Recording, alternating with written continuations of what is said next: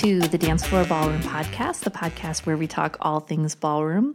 And today's episode is called To Compete or Not to Compete? That is the question. And I just returned not that long ago from a week-long competition called Ohio Star Ball. And for those of you who know about it, you know how huge it is. If you haven't heard of this competition, it's one of the biggest ones in the U.S., and it's been around for a really, really long time. It was so popular, it actually had a run as a PBS show as well, where they would film all of the finals and all of the show dances, and it was called America's Ballroom Challenge. So it's a gigantic competition. People from all over the world come to compete in Columbus, Ohio at this one specific competition every year. There's thousands of entries. There's so many students who compete at all ages and all levels of dancing. And as I was watching as a spectator, not as a dancer, it really got me thinking about this general theme of to compete or not to compete. And it's one of the things that I feel like dancers struggle with, whether you're an amateur couple, whether you are a pro-am couple, or whether you're a professional couple. It's one of the things that we have to decide at some point along in our dance journey if it's the right choice for us. So I wanted to take some time today. I'm going to try to do this as objectively as possible to sort of go through some of the reasons people have for competing or not competing and kind of give you a little bit of perspective if you're having trouble making that choice or even kind of coming to terms with a choice that you've already made. Now, whether you've been dancing for 1 month or for 10 years, at some point along your lessons, your teacher is probably going to bring up the option of doing a competition or a showcase together. If you've never competed and you're not really quite sure what it entails, I'm going to try to give you the quickest synopsis I can. Basically, at a ballroom dance competition, you're going to pick a specific style that you want to compete in, and that could be international and American. And then you also have the choice to compete specifically under that style. Under international, you compete in ballroom or Latin, and under American, you compete in rhythm or smooth. And then there's also other options as well, like nightclub style dances, hustle, West Coast swing, Peabody, etc. To prepare for the competition, you and your instructor will have a set routine that you dance together to music. It will be pre-choreographed, and you will have practiced it multiple times over and over again in that specific style. When you get onto the floor, you may not know exactly what song they're going to play, but if you've been working on a cha-cha, it's going to be a cha-cha. If you've been working on a waltz, it's going to be a waltz. And you're dancing on the floor, usually with other people at the same time. You're also competing in your age category and at the level that you are currently at. So depending on what level you're at, judges are looking for different things. They may be looking at your footwork. They may be looking at your musicality. They may be looking at your styling. And depending on how many people you're competing against, there may be different heats. And a heat is basically just a group of people dancing, as many as can comfortably fit on the floor at the same time. Now, right away, I'm going to start off by telling you an evil, dirty little secret that all instructors know and that we don't often tell our students. When you compete, you take more lessons, and when you take more lessons, we make more money. Cue evil laugh. Now, that being said, when you take more lessons, you also get a lot better at dancing. So we don't have really any secret hidden agenda, why we want you to compete. We know that it's going to push you towards a goal. We know that it's going to make you a stronger dancer. And we also know that it's going to create kind of a sense of urgency towards your dancing. And while there's no deadline to get to be a better dancer, we all know that that's sort of our goal, that we want to improve. And competitions can be a really, really fast way to get you to your goals. Another thing to keep in mind is knowing the difference between when your teacher is giving you information about events and pressuring you to do events. So for us as teachers, we always want to make sure that you have the information for anything that's available to you, whether it's a showcase, a competition, a dance party, because we know from experience that all of these things really enrich your dancing. But we also don't want you to think that we're pressuring you into things, right? So if I'm going to give you information about an event, it's because I want you to have the same information that all of my other students do.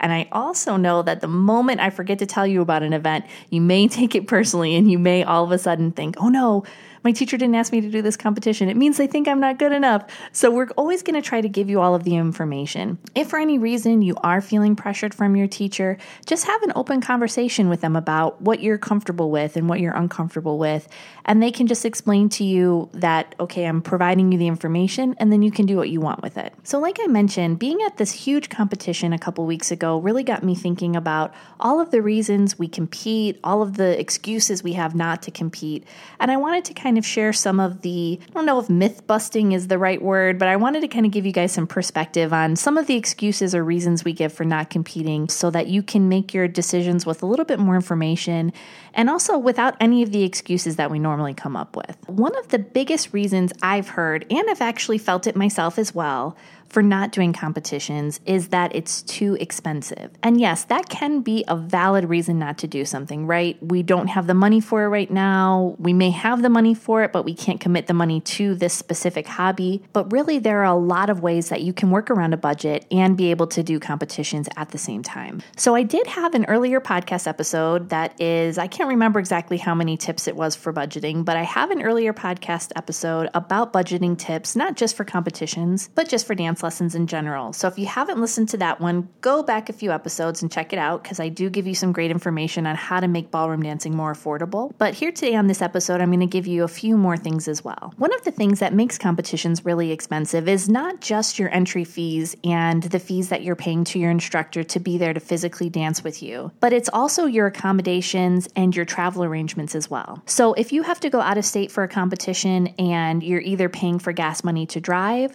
or you are paying for a flight, you're also paying for your hotel room and all of the other expenses that come with taking any kind of a trip. So one thing that could be kind of a fun way to approach a competition is to make a vacation out of it. Let's say, for instance, you are a student from Michigan and there's a competition in Orlando that you really want to do, but you can't quite justify or can't quite find the room in your budget to do this competition. One thing that you can do is, like, let's say, for instance, you're dancing Thursday, Friday, Saturday. Maybe consider getting your flight home on a Monday or a Tuesday and taking some time going to Disney World, going to Universal, or even just going to a beach for a few days and taking that out of your vacation budget as well. So you can kind of combine your competition into your vacation budget and make a trip out of it and make it really fun. So you can get some dancing and you can also get some relaxation time. And let's say, for instance, you're spending all of your money on dance lessons and you don't even have a vacation budget because you spend all of your money on dancing. Another way that you can deal with that through doing competitions and kind of taking the expense out of the equation is by doing local competitions. Now, one of the cool things about ballroom competitions is they go all year round and they are all over the U.S. So if you're from Cleveland, there's going to be a competition at least once or twice a year nearby you. If you're in Florida, same thing. Here in Michigan, we have 2 competitions. The great thing about local competitions is all you have to do is pay for your dancing fees, your entry fees, and what you're paying your instructor to dance with you. You don't have to pay for a hotel room. You don't have to pay for a flight or for gas money, and that can really help you save a lot of money. If you're only paying your teacher and your entry fees, competitions can all of a sudden become really realistic affordable for people even on a tight budget. So local competitions can really help with that. Another thing to consider would be one-day competitions. And if you go to specific websites like ndca.org or some of the other dance-related competition organization websites, they'll actually have all of the competitions listed for you. So even if your instructor isn't familiar with one, you can ask them specifically about one-day competitions. The great thing about one-day competitions is, especially if they're in driving distance, you don't have to pay for hotel rooms again. You can drive there and drive back all in the same day. And they're a lot smaller, right? So that's how they're able to fit all of their entries into one day, is that they just don't have as many entries. So you're going to dance rhythm and smooth in one day. So if you're a lady student or a professional competing, you're only doing your hair and makeup once. If you're a guy and you only have to get tanned once, that can really save you a lot on your budget as well. So local competitions and one-day comps can be a really, really great way to save money on doing competitions. And really the best way to budget yourself for competitions is to communicate with your instructor. They want you to do everything that you want to do in ballroom dancing, and they're definitely willing to find a way for you to do that. So if you tell them, like, hey, over the next 6 months or over the next year, this is really the only money that I have allotted towards dancing or towards competitions, they can work with that. They can find local competitions for you. They can register you early so that you can save money Paying before the deadline saves you a ton of money. If you're willing to buy lessons in bulk or take more than one lesson a week, they may even be able to offer you some sort of a deal or discount or perk on lessons as well. But I just want to be clear, when I say communicate with your teacher about how you can budget money on lessons, it's not about trying to get them to cut costs for you, right? Because as an instructor, we're incurring very similar expenses with competing that you are. We're investing money into our own costumes to dance with our students.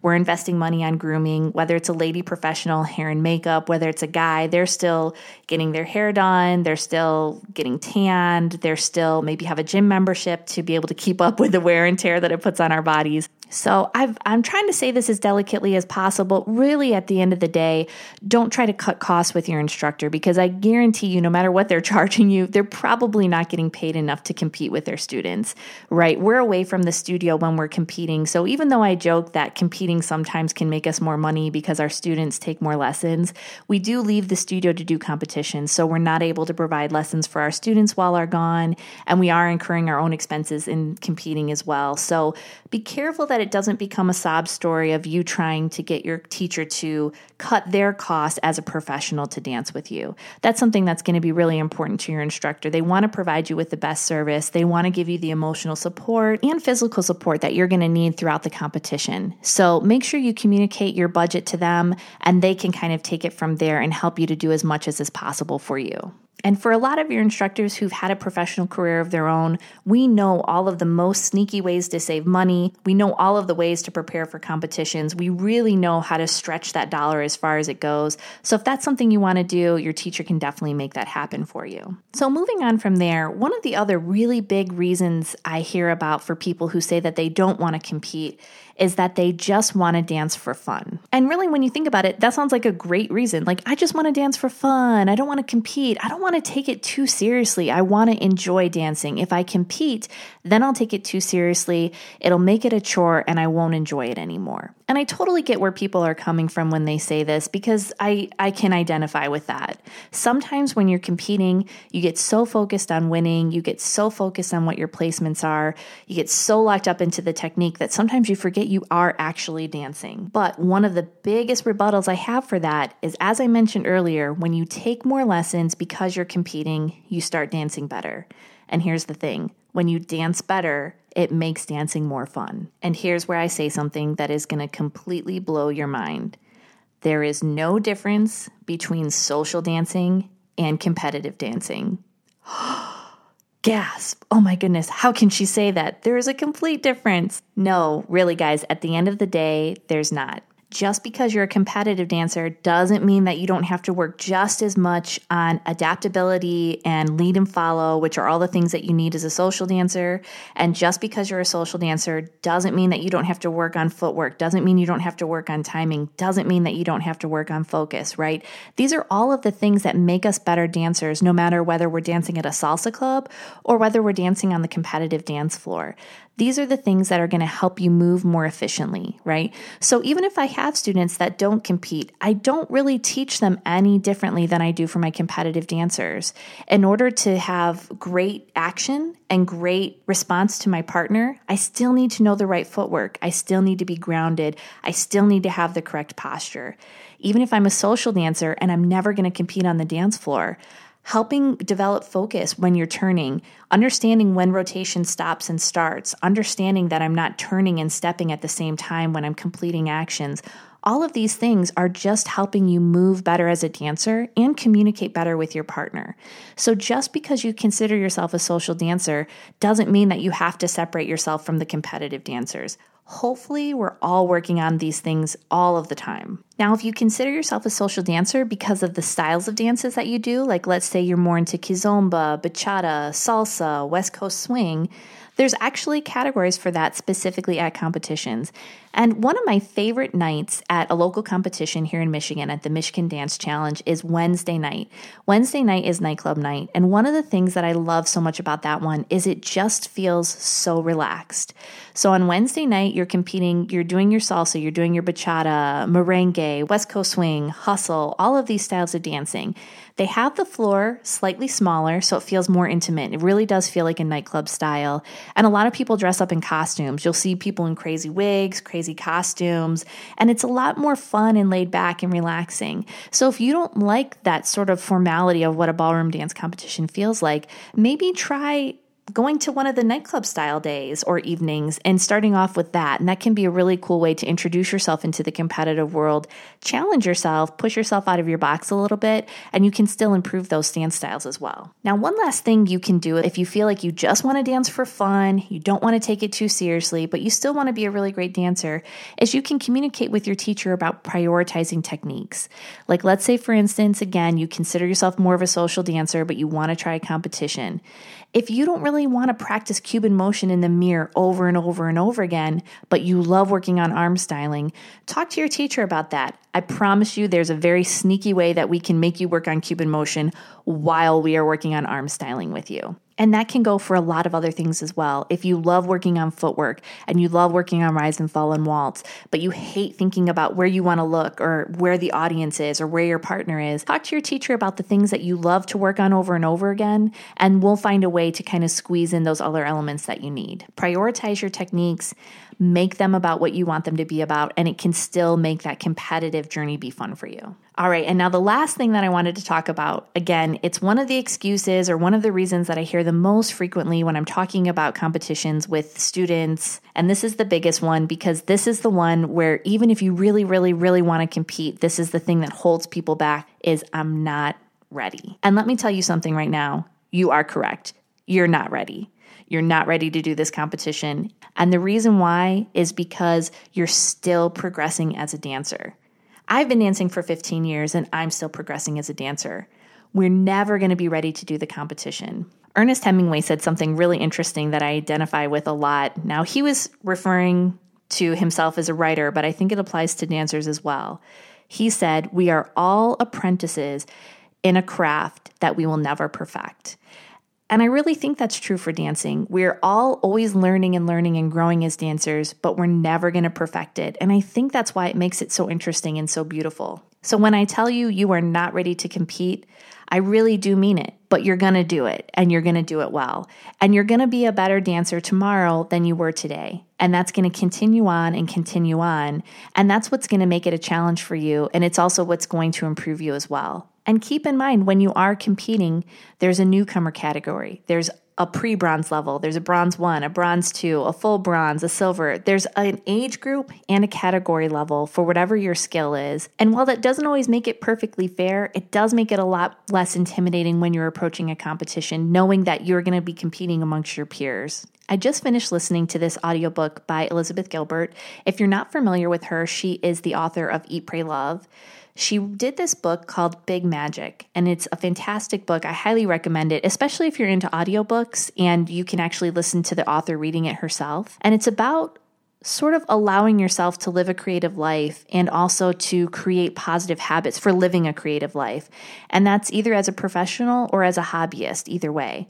And she has this really great chapter in her book called Done is Better Than Good. And what she talks about is even if you're not ready, even if you're not prepared, and even if you're not feeling like you're good enough to do the task that you've set out to do, it's better to accomplish it, even if it's not perfect, than to hold back and hold back and hold back and never do it at all. So I think that can really apply for dance challenges that we have, whether it's a competition or a showcase or any kind of performance, or maybe not even taking it that far. Maybe you're a student who's never been to a dance party yet because you're too nervous. Done is better than good. You're never going to look back at a dance that you've done and gone, oh, there's nothing I would change about it. It was perfect, right? But you did it, you accomplished it, and now you're moving on and your dancing is going to get better and better and better from there. So don't forget that when you're questioning whether you're ready or not for a competition, done is better than good. But don't tell your teacher I said that. So in wrapping up my thoughts on this, as I was questioning some of my own thoughts and beliefs about competing or not competing, I did want to give you a little bit of perspective if you already are competing. Are you doing it because you're a competitive person and you like winning trophies, you like winning awards? Are you doing it because you really just want to improve your dancing and you feel like this is the most efficient way? Are you doing it because you love dancing and you want to get out there and perform? You want to have a costume on, you want to have your photo taken, you want to have that adrenaline high of doing something really, really exciting. I was listening to Alec Baldwin's podcast recently, and it's called Here's the Thing. And one of his guests that was on just recently is Lang Lang, and he is a world famous pianist. And he was discussing how at a very early age, he was already incredibly skilled and incredibly talented. And he was doing these competitions and winning and winning and winning. And his coach at the time told him to actually stop competing, that he shouldn't do competitions anymore. And he said, well, wait, how will I know if I'm good or not? If I'm winning, then I know I'm good. I know I'm the best. And his teacher said to him, if you're so focused on winning, you're not taking risks and you're losing the art of it. And I found that to be such an interesting concept. So if we're playing devil's advocate just a little bit on maybe giving you some perspective on competing, is kind of taking that step back and asking yourself, am I only making safe choices? Am I only doing what I think the judges want me to do? Am I only doing what I want my teacher to be happy with? And kind of take a look at that. Make sure that it's still an art. It's still something beautiful. It's still something that you're excited about and that you're doing it for the right reasons. Those reasons could be different for everyone, but make sure it's for your own personal reasons.